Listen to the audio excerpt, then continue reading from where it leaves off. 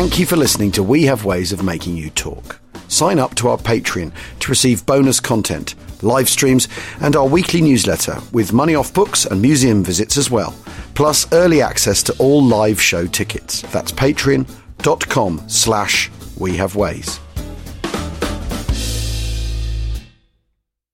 Another day is here, and you're ready for it. What to wear? Check. Breakfast, lunch, and dinner? Check. Planning for what's next and how to save for it? That's where Bank of America can help.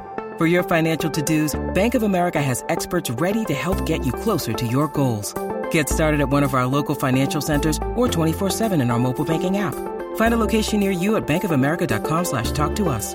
What would you like the power to do? Mobile banking requires downloading the app and is only available for select devices. Message and data rates may apply. Bank of America NA, member FDIC. When you need mealtime inspiration, it's worth shopping Kroger, where you'll find over 30,000 mouth-watering choices that excite your inner foodie. And no matter what tasty choice you make, you'll enjoy our everyday low prices, plus extra ways to save, like digital coupons worth over $600 each week. You can also save up to $1 off per gallon at the pump with fuel points. More savings and more inspiring flavors make shopping Kroger worth it every time. Kroger, fresh for everyone. Fuel restrictions apply.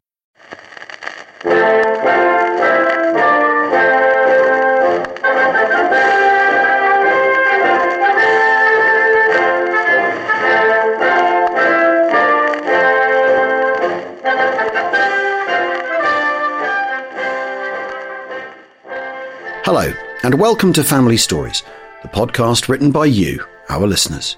This week's Family Stories take us from the horrors of the Italian campaign to mapping the war, on through a trumpeter's time at Bletchley Park, and seeing Coventry burn. We begin this week with this from Liz Coward. Dear Alan James, this is the story of William Earl, who sadly passed away last year. William was a nursing orderly in the 214th Field Ambulance. In September 1943, he took part in the invasion of mainland Italy. This is his account. We were due to go in at 0 hour plus 25. As the time approached, we sailed as close as possible to Sugar Beach. When we stopped, the ramp splashed down and Major Dougal shouted, "Go!" There were 18 of us, led by Sergeant Abley. We jumped into the water with our first aid kits and extra supplies. We sprinted onto the beach as fast as we could. The moment we cleared the bridgehead, Sergeant Abley yelled, "Dig in!" Around us, infantrymen were crashing to the ground, dead or injured.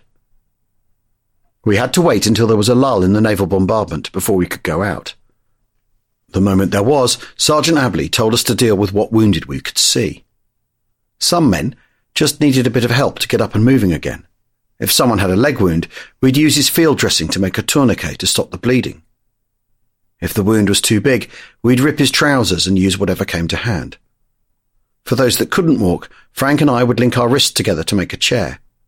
As long as a man could put his arms around us, we could move him out of danger. Sometimes the men were in such a dangerous position we had to get them somewhere safe before we could even start treating them. Once we'd done that, we'd leave them and find another casualty.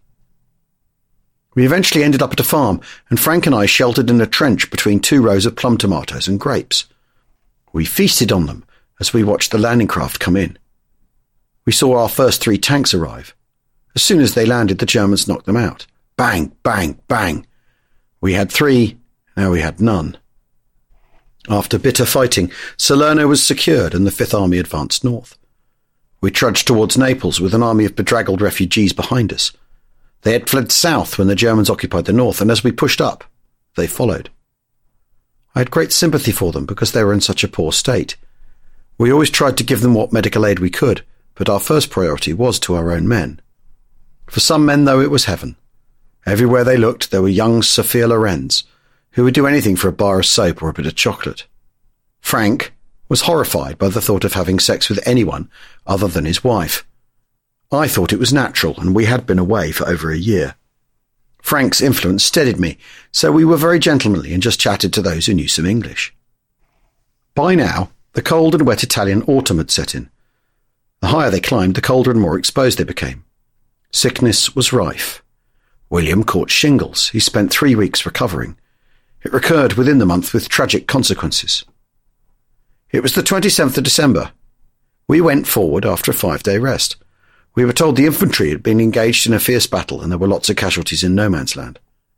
Frank and I were asked to join a 12-man mission to rescue them. We were due to leave at midnight, but I collapsed 3 hours before. Frank insisted I see the MO. I was examined and told I couldn't go. I was a weak link. Frank left to join the other men and I was replaced. They left as planned at midnight. None returned. They were caught in the middle of a German counterattack. 6 were killed instantly, including my replacement. Frank and 5 others had been taken prisoner. I took it very badly. Not only had my closest friend been captured, my replacement had died. The thought that he died so I could live upset me very deeply and I became depressed. The officers could see how affected I was and decided I needed a mental rest. William was sent to a convalescent home in Sorrento. 4 weeks later he was discharged and with the 214th sent to the Anzio beachhead. The only cover we had was in little gullies, and we were finally able to establish a casualty collecting post, but it was under constant threat. With Frank gone, I couldn't play chess to calm my nerves. I just crouched there quietly, ready to brace myself against whatever came my way. There were few lulls during which we could collect the wounded. It was agreed that twice a day, once in the morning, after the night firing, and once in the evening before it got dark, 2 orderlies would stand up in the gully holding a big red cross. We'd stay like that until the Germans noticed and stopped shelling. Collecting the wounded was one problem. Evacuating them was another. It was so muddy that we couldn't get our ambulances up. Luckily, the American jeeps could travel over any ground, so we adapted them to carry stretchers. Once I had an English officer on one side and a German officer on the other. The route back was treacherous, so we took it in turns. I was lucky not to be hit, but a lot of our men were killed or injured. The whole situation was terrifying and we were angry. We'd heard rumours that the day after the Americans landed, 2 officers drove a jeep to Rome without opposition. We blamed the Americans for their decision not to advance. We were pushed back onto the beach. We became dangerously intermingled with the infantry. Almost every second men were being killed or injured. Being jammed together also created many more casualties because a shell would find not one, but a group of soldiers. It was a terrible strain. We could only protect ourselves by lying low during the day. It was mainly at night that we were able to move about freely and collect the wounded. At one point, I could look over my shoulder and see the sea. We thought we were facing another Dunkirk. We'd lost about half our men by this time, and those of us left standing were working almost non-stop. There was nowhere to rest because there were no safe areas. Burying the dead became a luxury. When we finally got aboard our troop ship, we held onto the rails and said, "Come on, get us out of here, please. Please start the engines and get us away from this hellhole." There was a great shout of relief when we drew away from the shore. I don't know how, but somehow we had managed to survive. That was from Liz Coward.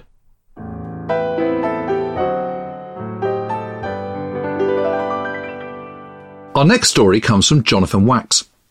My father was born in London in 1911. His parents were Jewish and both originally from Russia.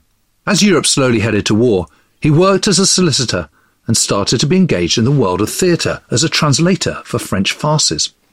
Once war was declared in September 1939, he decided to volunteer and tried to apply for a wartime commission in the Royal Navy, but met the immutable bureaucracy of the services. He was told that as both of his parents had been born in Russia, he couldn't be considered for commissioned service in the Navy. As he didn't have an Uncle Dickie serving in the Navy to fight his case, he returned to being a lawyer and decided to wait for the government to call on him.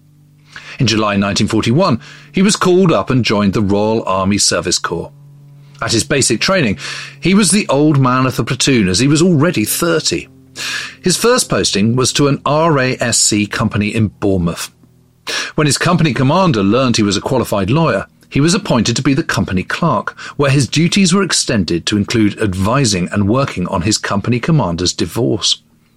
One Friday, he was called into the office by his OC, who asked him if he was going to London for the weekend. He said he was.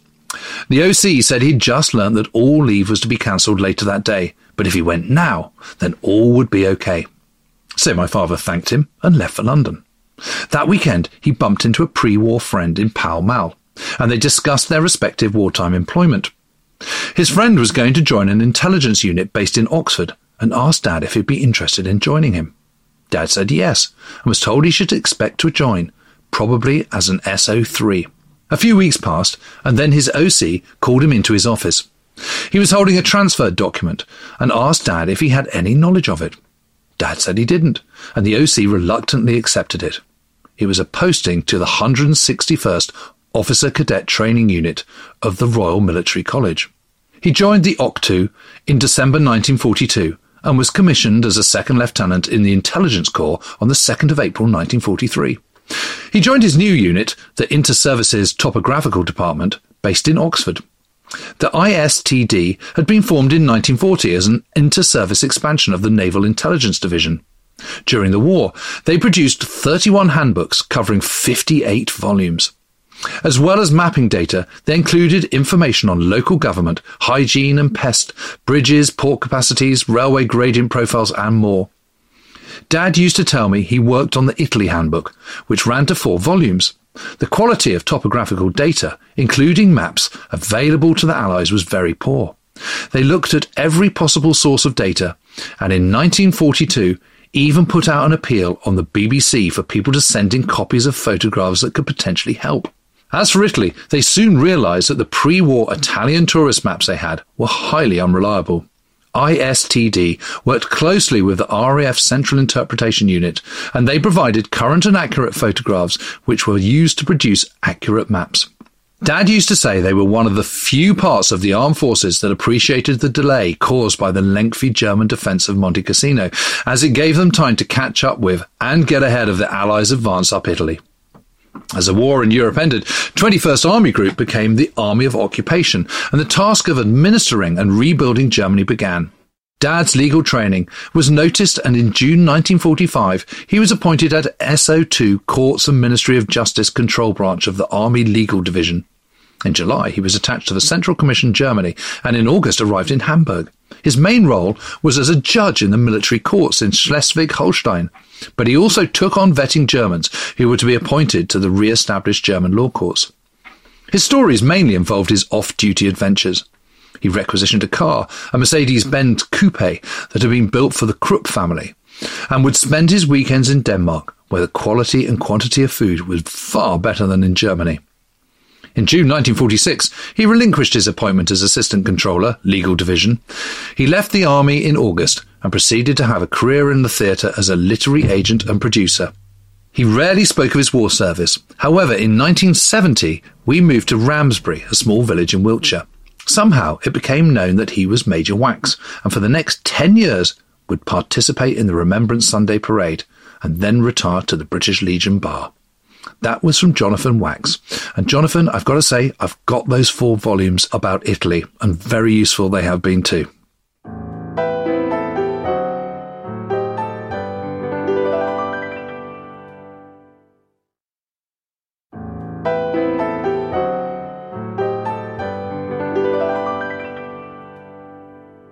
Our next story comes from Robin Brasher. My father, Tony, wasn't especially interested in talking about the war. It was his post-war service as an army musician that he really enjoyed and was happy to reminisce about. Tony had a happy childhood in Barnet, dominated by music. In the late 1930s, he discovered jazz on his crystal set, which became a lifelong passion.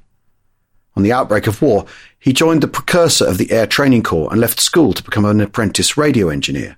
Most importantly, this enabled him to buy a trumpet with his first week's wages. Several months later, a lad at the ATC wanted to form a jazz band, and Tony was in. So followed 4 years of gigs and dances as the band grew and got better.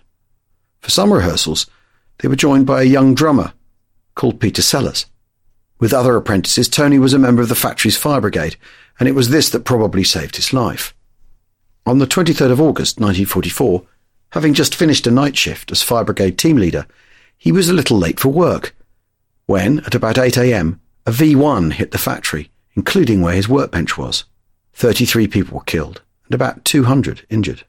In October 1944, his king and country finally decided they needed him, and he was enlisted as a territorial in the Royal Signals and posted to Special Communication Unit No. 3 in the Buckinghamshire countryside. SCU 3 was based at Hanslope Park, an outstation of Bletchley Park, which monitored enemy radio communications, especially from the Abwehr, for MI6. This explains why Tony's army record shows that for most of his time with SCU3, he was not paid by the army. Accommodated in Nissen huts, Tony's first job was to fill a mattress with straw to make up his bed on a wooden frame with wire netting.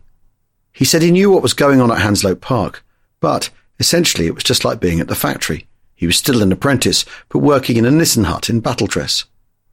His job was building and repairing radio receivers. I'm not sure how much of a trained soldier he was. Fortunately, military duties were few. Fire picket on the main gate, and once escorting a prisoner with fixed bayonet. They were invited to a dance at Woburn Abbey by some wrens, but, with lots of American servicemen present, stood no chance with the girls. He couldn't manage without music, and returned from home one leave with his trumpet. This reached the ear of the unit adjutant, who ordered him to form a dance band. Eventually he found a drummer and a pianist who could play 3 tunes. With hard work they increased his repertoire to 6. At dances they repeated numbers over and over, hoping the dancers would be too engrossed or inebriated to notice. His break came when a good friend from his Barnet jazz days was called up to the Bedfordshire and Hertfordshire Regiment and posted to the band, one of the few line infantry bands at full strength. He put in a word for Tony as a dance band drummer, guitarist and trumpet player, and he was soon offered a place. This did not go down well with the SCU3 adjutant, who thought the Royal Signals Band would be much more appropriate. When Tony insisted he wanted to go to the Beds and Hearts, he was given a stark choice. He must sign on as a regular. He did, for 12 years. On a Sunday, in early January 1946, in full marching order with kit bag, rifle, and trusty trumpet, Tony arrived at Kempston Barracks for a new chapter in his military life as a bandsman in the Bedfordshire and Hertfordshire Regiment. But that is another story. That was from Robin Brasher.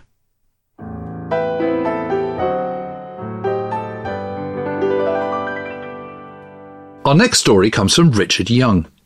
My paternal grandfather was in the Somerset Light Infantry in the First World War, and years later was assigned to the reconstruction effort in Germany after the Second. He never spoke about what happened to him in either conflict.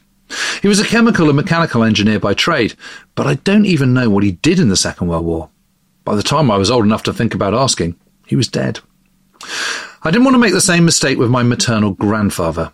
He'd been in a reserved occupation for 1939 to 45, running the family foundry business in Birmingham, which was given over to military production.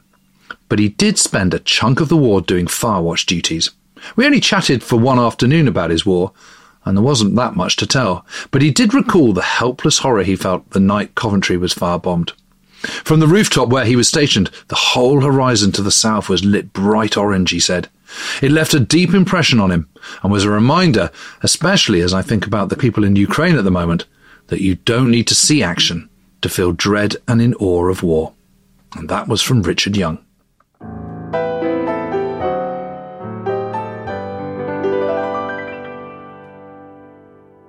Our next story comes from Sharon Lynch. At the start of the war, my Irish grandfather deserted from the Irish Army and travelled to the UK as he wanted to play his part in protecting the UK. He used his brother, who looked very much like him, as a decoy. On arrival in the UK, he joined the Royal Military Police and was sent to war. Sadly, he was captured by the Japanese and made a prisoner of war. When he was captured, he buried a gold watch he had bought for my grandmother. When the war was over, he uncovered the watch and gave it to my grandmother on his return. I had numerous documents relating to his time as a prisoner and the awful torture they endured, which are now in the RMP Museum. My grandfather was the kindest man I have ever known, despite the awful ordeal he endured. I think of him and his bravery every day. Sweet dreams, my darling granddad. That was from Sharon Lynch. Thank you, Sharon.